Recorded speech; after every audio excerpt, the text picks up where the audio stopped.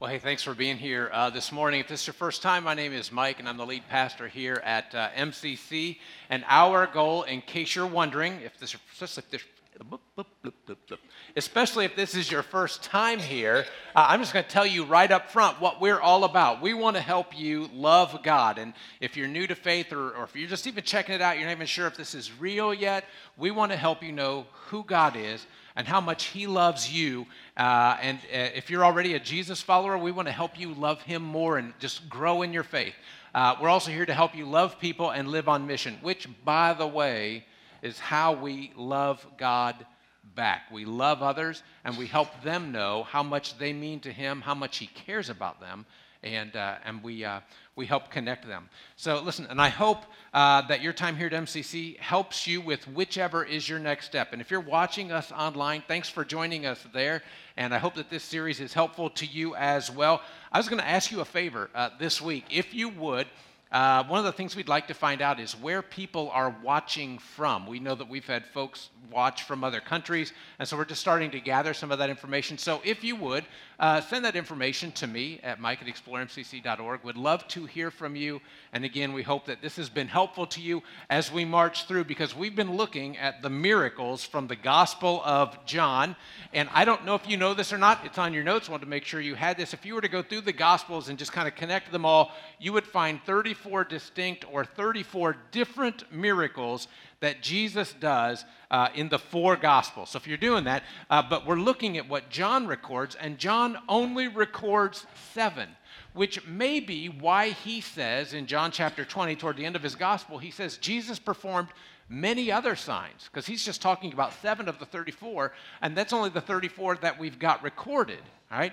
But he's done in the presence of his disciples, which are not recorded in this book. And I'll tell you, if someone tells me something like that, you know, it just kind of kills me, because it's John drops this teaser in his gospel. There's a whole bunch more that you don't know about, and don't you wish you did? This is one of those things where, you know, if you hadn't told me, I wouldn't even think about it. But now you've kind of dropped this on me. I'd kind of like to know. But even more important than knowing what happened is knowing why these miracles happened. So John, the very next verse says, "These are written so that you may believe that Jesus is the Messiah, the Son of God, and that by believing you may have life in His name," which is why it's important for us to recognize we're not just looking at miracles because they're what Jesus did. It's not like Jesus did them and then stopped. It's what God is still doing in the world today, what He's doing in lives around us and through our own lives as well. Listen, I don't know if you ever wonder why, and maybe you're sitting here thinking, well, why do they seem so visible in the Bible, but we don't seem to see them today like we saw them, like we see in the Bible? And I have a thought.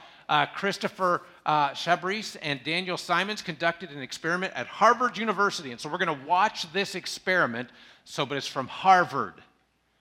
So some of you are going to have to gear up a little bit. We're going to put on your thinker. This is a Harvard thing. And we're going to watch this video. And so it's a test they did. Again, they did this at Harvard. And so here's the test. You're to watch the players on the screen and count the number of times the players in the white shirts pass the ball. Okay, so that's your task, right? You're going to watch how many times the players in the white shirt pass the ball. Okay, so check this out.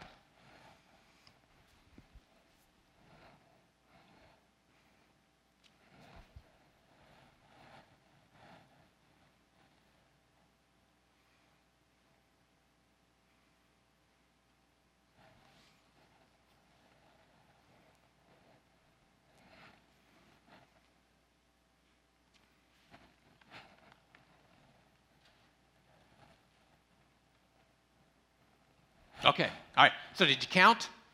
How many of you counted 16 passes? All right, if you counted 16, man, you were right on top of it. Here's the question. Did you notice the gorilla? Okay, so I'm curious, if you've never seen this experiment before or even heard of it before, so if you've never seen or heard of it, about half of the people who've never seen or heard of it missed the gorilla. How many of you had never seen or heard of this before? Just your hand. Can I see your hands? How many of you saw the gorilla? Okay, all right, so it's, about half. Now, if you knew about the gorilla, right, you probably saw it, right? Everyone knew what was coming, correct? How many have seen this before? How many have seen or heard of it or something? How many of you saw the gorilla? Okay, but did you notice the curtain changed from red to gold?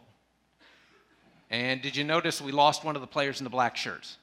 Okay, I was just curious because, listen, here's the thing. Let's check it out again. For those of you who miss it, watch us. We're going to rewind this, and we'll show it one more time so you can kind of see where it happens in the thing and how it happens. All right.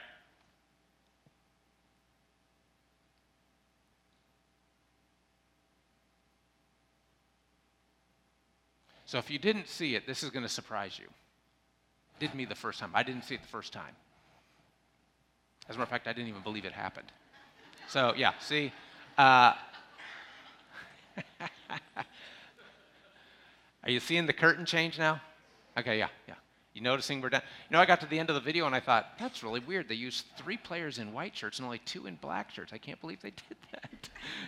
Listen, when they did this, they wrote a book after the experiment called The Invisible Gorilla. The idea of the experiment is to see if viewers would notice something they're not looking for. Okay, that's the whole idea. Even something as obvious as the gorilla on the screen. Amazingly, again, half of the test group. So it had never been done before. No one had heard, no one had seen, nothing like it's first time.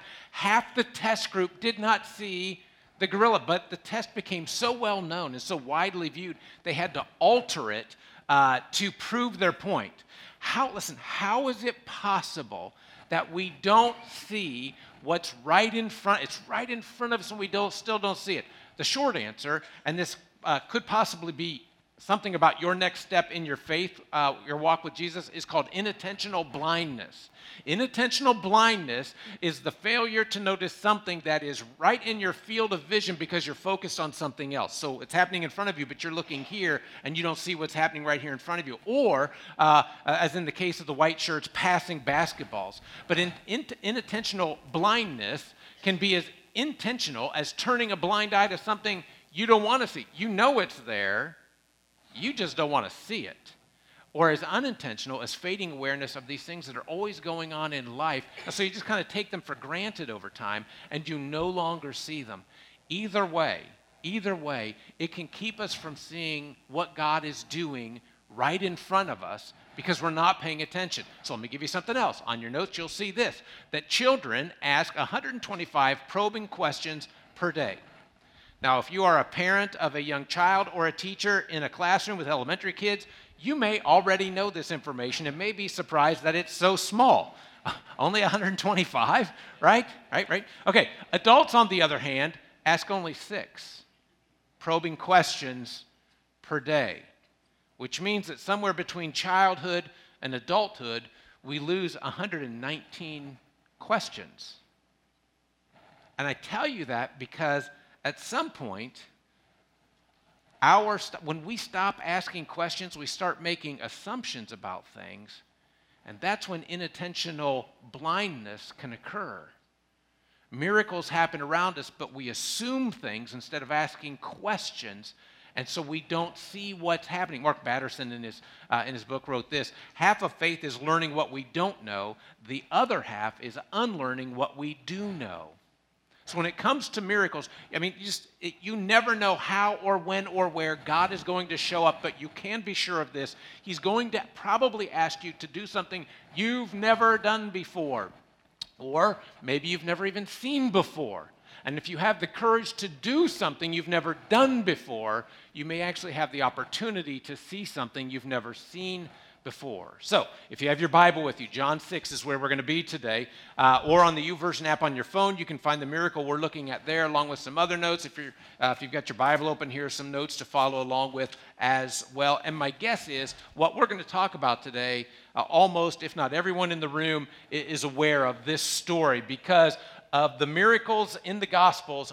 Only 2 make it in all 4 Gospels. One is the resurrection, and the other is the one we're looking at today. It's the feeding of the 5,000 is what we've called it, at least what it was called when I was growing up. So let's take a look at this. John chapter 6. We're going to take apart some verses here for a moment.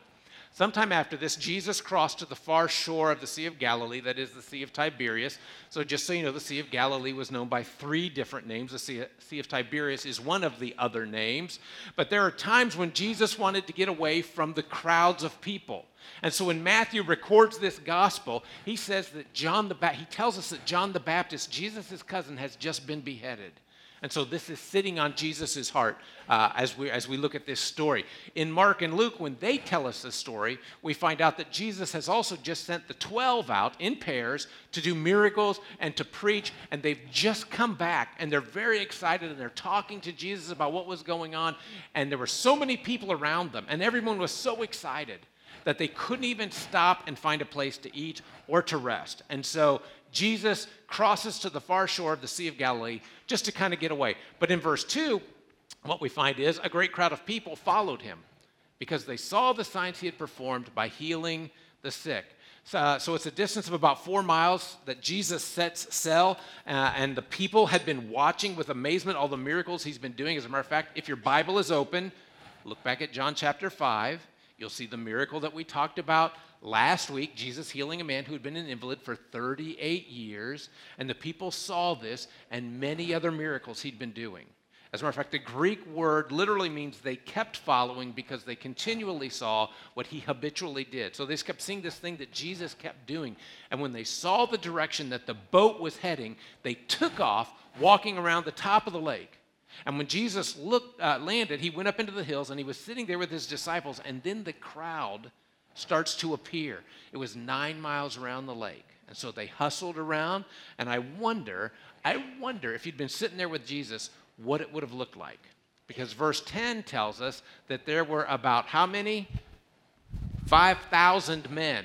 You look up, here comes 5,000 men. So here, I'm going to tell you this. It's on your notes. Miracles remind me of something that is about to come into focus. Miracles remind me that with Jesus, nothing is impossible. Now, I say that it's about to come into focus because you're on the mountainside with Jesus, and coming towards you, you see how many men? 5,000 men. Now, in that day, women and children would not have been included in the count. That's why it says 5,000 men, right? And so some scholars speculate that this crowd coming toward Jesus and his 12 followers that they've been trying to get away from, that they could have been anywhere in size from 10,000 to even 20,000. I mean, there could have been that many people. Have you ever been to the University of Dayton to watch a football game? They play in Welcome Stadium.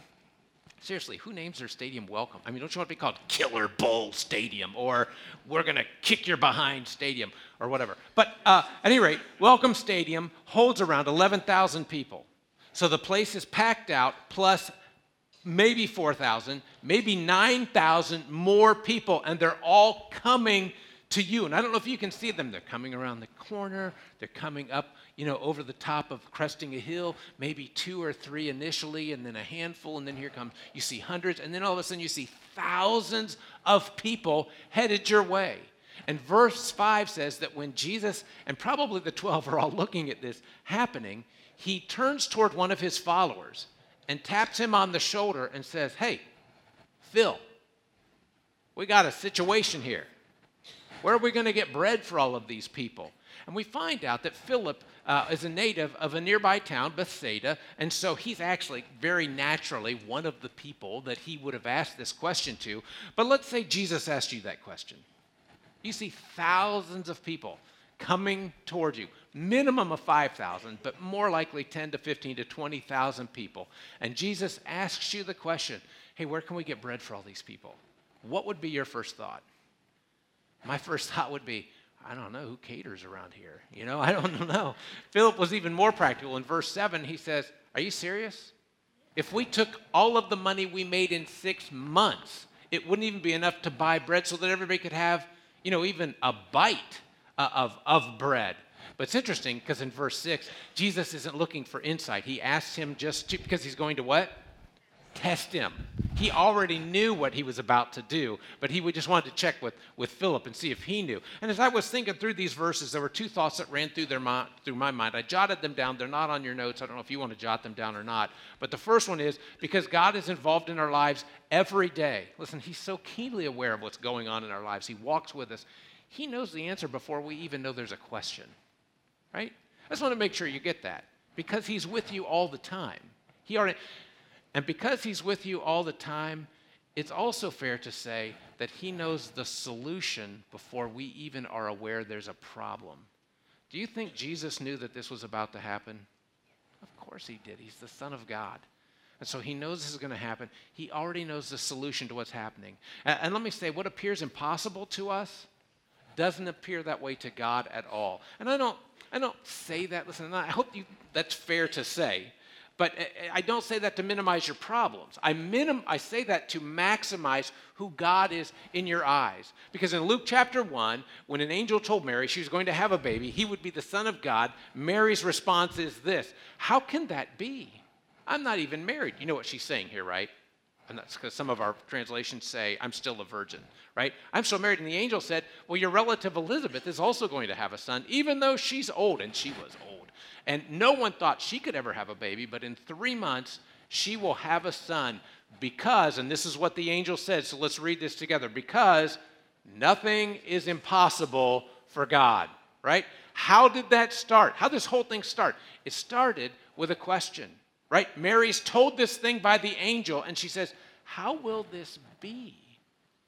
But if as adults we only ask 6 probing questions a day, I wonder if what would have happened was, instead of us even considering the possibility that God could cause something like this to happen, instead of a question like that, we would go, yeah, no, I don't think that's going to happen. That's not really, possible. Because we're not going to ask that question. But look, I want you to notice, listen, I don't know what seems impossible to you in your life. I have friends who are addicts. And for some of them right now, it just seems impossible to get past that. Maybe for you, it's the space left by someone that you love that you have lost.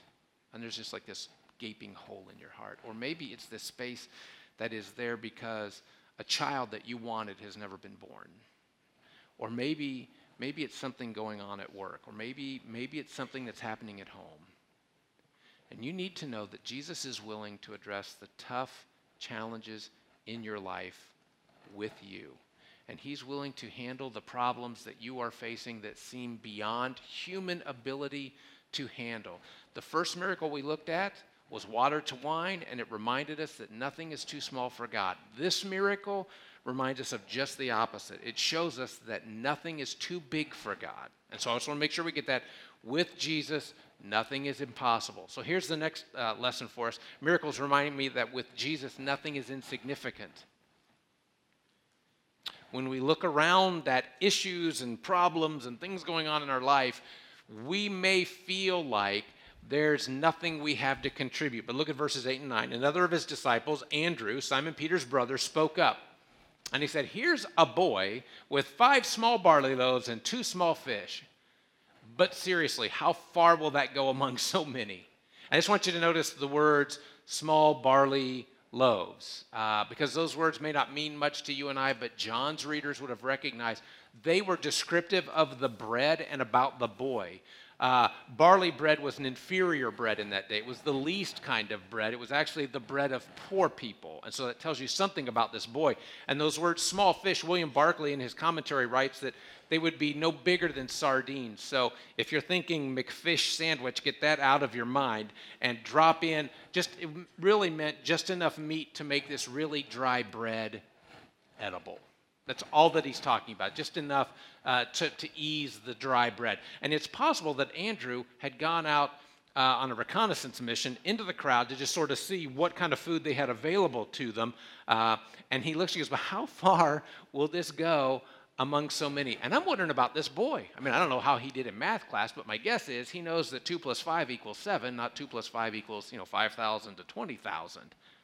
He knew his 2 fish weren't going to be enough to make a dent, let alone feed thousands of people. It was a drop in the bucket. But he didn't let what he didn't have keep him from giving what he did have. Let me say that again. He didn't allow what he didn't have to keep him from giving what he did have. And that's the precursor to a miracle, by the way. Like so many unsung heroes in the Bible, this little boy walks off the stage of Scripture, and he's never heard from again. But his 15 minutes of fame have now stretched into 2,000 years. Because even though what he had seemed so insignificant compared to the question they were trying to answer, it seemed insignificant to him, seemed insignificant to Andrew. However, interestingly, it didn't seem insignificant to Jesus at all. Let me say it this way. What he was being asked to do seemed impossible. 5 loaves, 2 fish, 4 thousands. It didn't add up. So let me ask you this question. Have you ever felt like God was asking you to do something that just didn't add up? You know that God wants you to take that job that pays less, but you won't be able to pay off your school loans. It doesn't even make sense. You know God wants you to go on that mission trip, but you don't really have that time coming to you. It doesn't make any sense. You know God wants you to adopt a child or go to grad school or give to a kingdom cause. It just doesn't fit in your budget right now. You know, when you read Scripture and you find out that God calls those who are following Him to trust Him with a tithe of their income, which is a ton, a tenth of your income, it's a ton. The numbers don't add up with the bills you have coming in.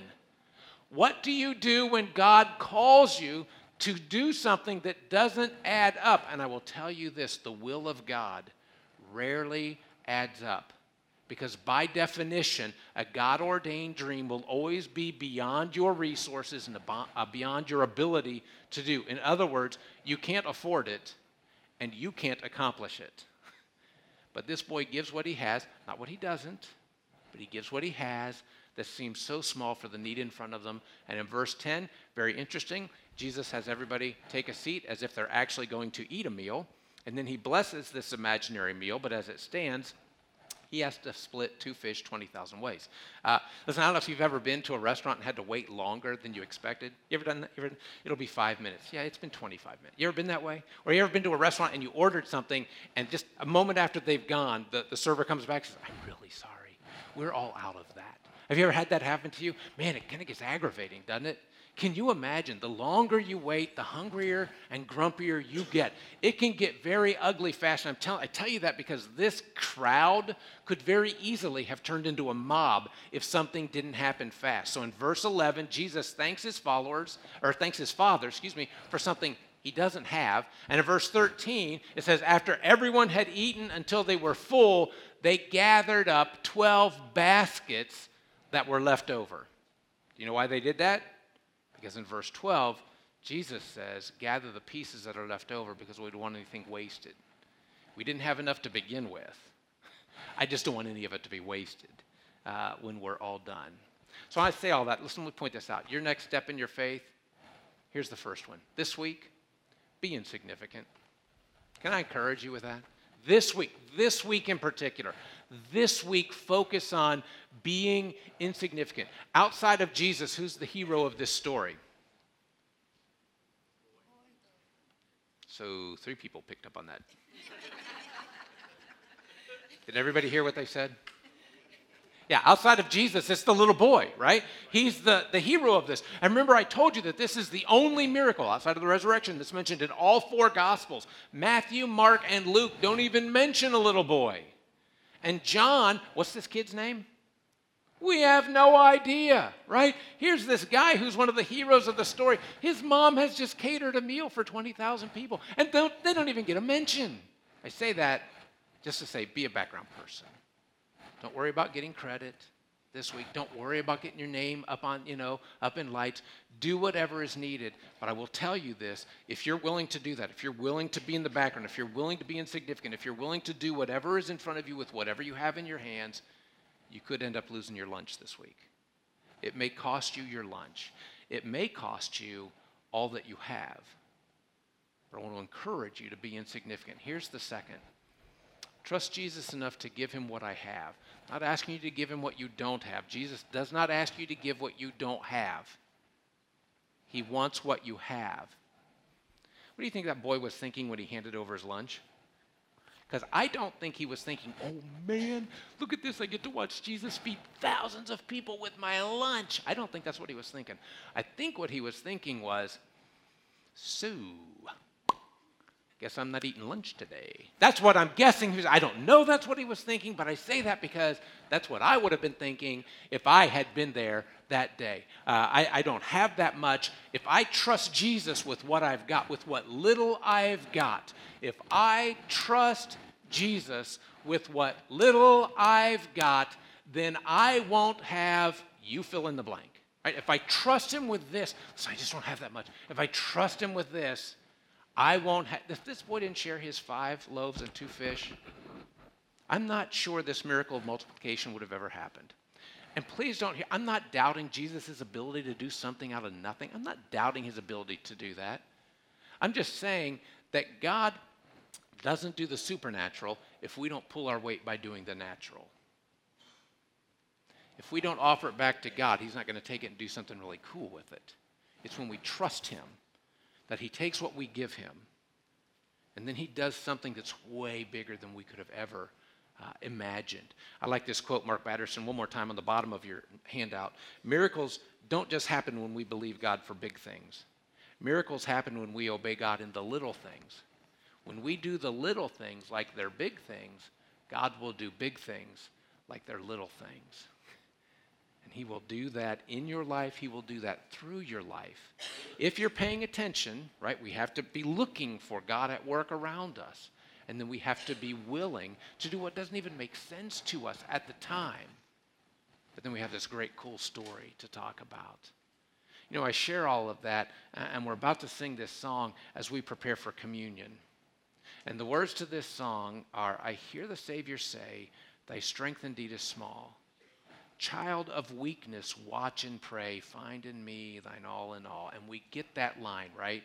We get this idea that we are a child of weakness because we know what it's like to feel weak in the face of what is sitting right in front of us. And Jesus said, watch, you pray and you watch, and you will be surprised at what you find out happens next. And I can't help but think that this line applies so much, right? Because we know when it comes to what we've done, when it comes to what you and I have done, we know there are things we've done this past week, in the last couple days, on our way to church this morning. There are things we know we've done that are wrong. And when we start adding them up, it's too much. It's too. We can't undo. We can't unsay. We can't undo. We can't unthink the damage we've done in our own lives, the damage we may have caused in other people's lives. We can't undo it. We can't make it right. Which is why we sing the next line. Jesus paid it all. All to him I owe. Sin had left this crimson stain. He will take it and make it as white as snow. Because when we give him, when we go back to him, he does this miracle in our lives every time we come back to him. And he removes the guilt of the things that we have done because we are children of weakness. And we know that. But he takes that and he does something brand new through it. Let's go to him in prayer. God, thank you for just reminding us of what is possible with you. We look at these miracles in the Bible and we think, you've done such grand things on such a large scale. You've changed people's lives. You've taken these small things and made them much bigger than they could have been, and just you've helped people with that. And yet, God, if we'll listen, there are stories around us. People are sharing things. If we watch, we can see when you take somebody's leftover furniture, when someone gives furniture that is still in great shape, but they don't need anymore, and they don't know what to do with it, but someone else already has a need that they're unaware of. And God, you're working behind the scenes to bring all of that together. We know that there are people who need an encouraging word, and for some reason they come to our minds, and you do something new in their life just because we said something. We don't even know what we're doing at the time. We're just being encouraging. God, there is so much you can do through us if we will just allow ourselves not to worry about who gets the credit. If we'll not worry about being the big person in the story. If we'll not worry about anything other than allowing you to work through us into the lives of the people around us. And so we sit back in this moment now where we remember when we were helpless. And we remember when we had this stack of debt because of the sins that we had that we had made. And it was more than we could pay. And you stepped in. And sometimes it was through the voice of a friend who helped us come to know who you are. The voice of a parent or a teacher. And you stepped into our lives because we invited you in. And you have changed everything for us because all of us in the room have struggled with sin. We all know the weight of that.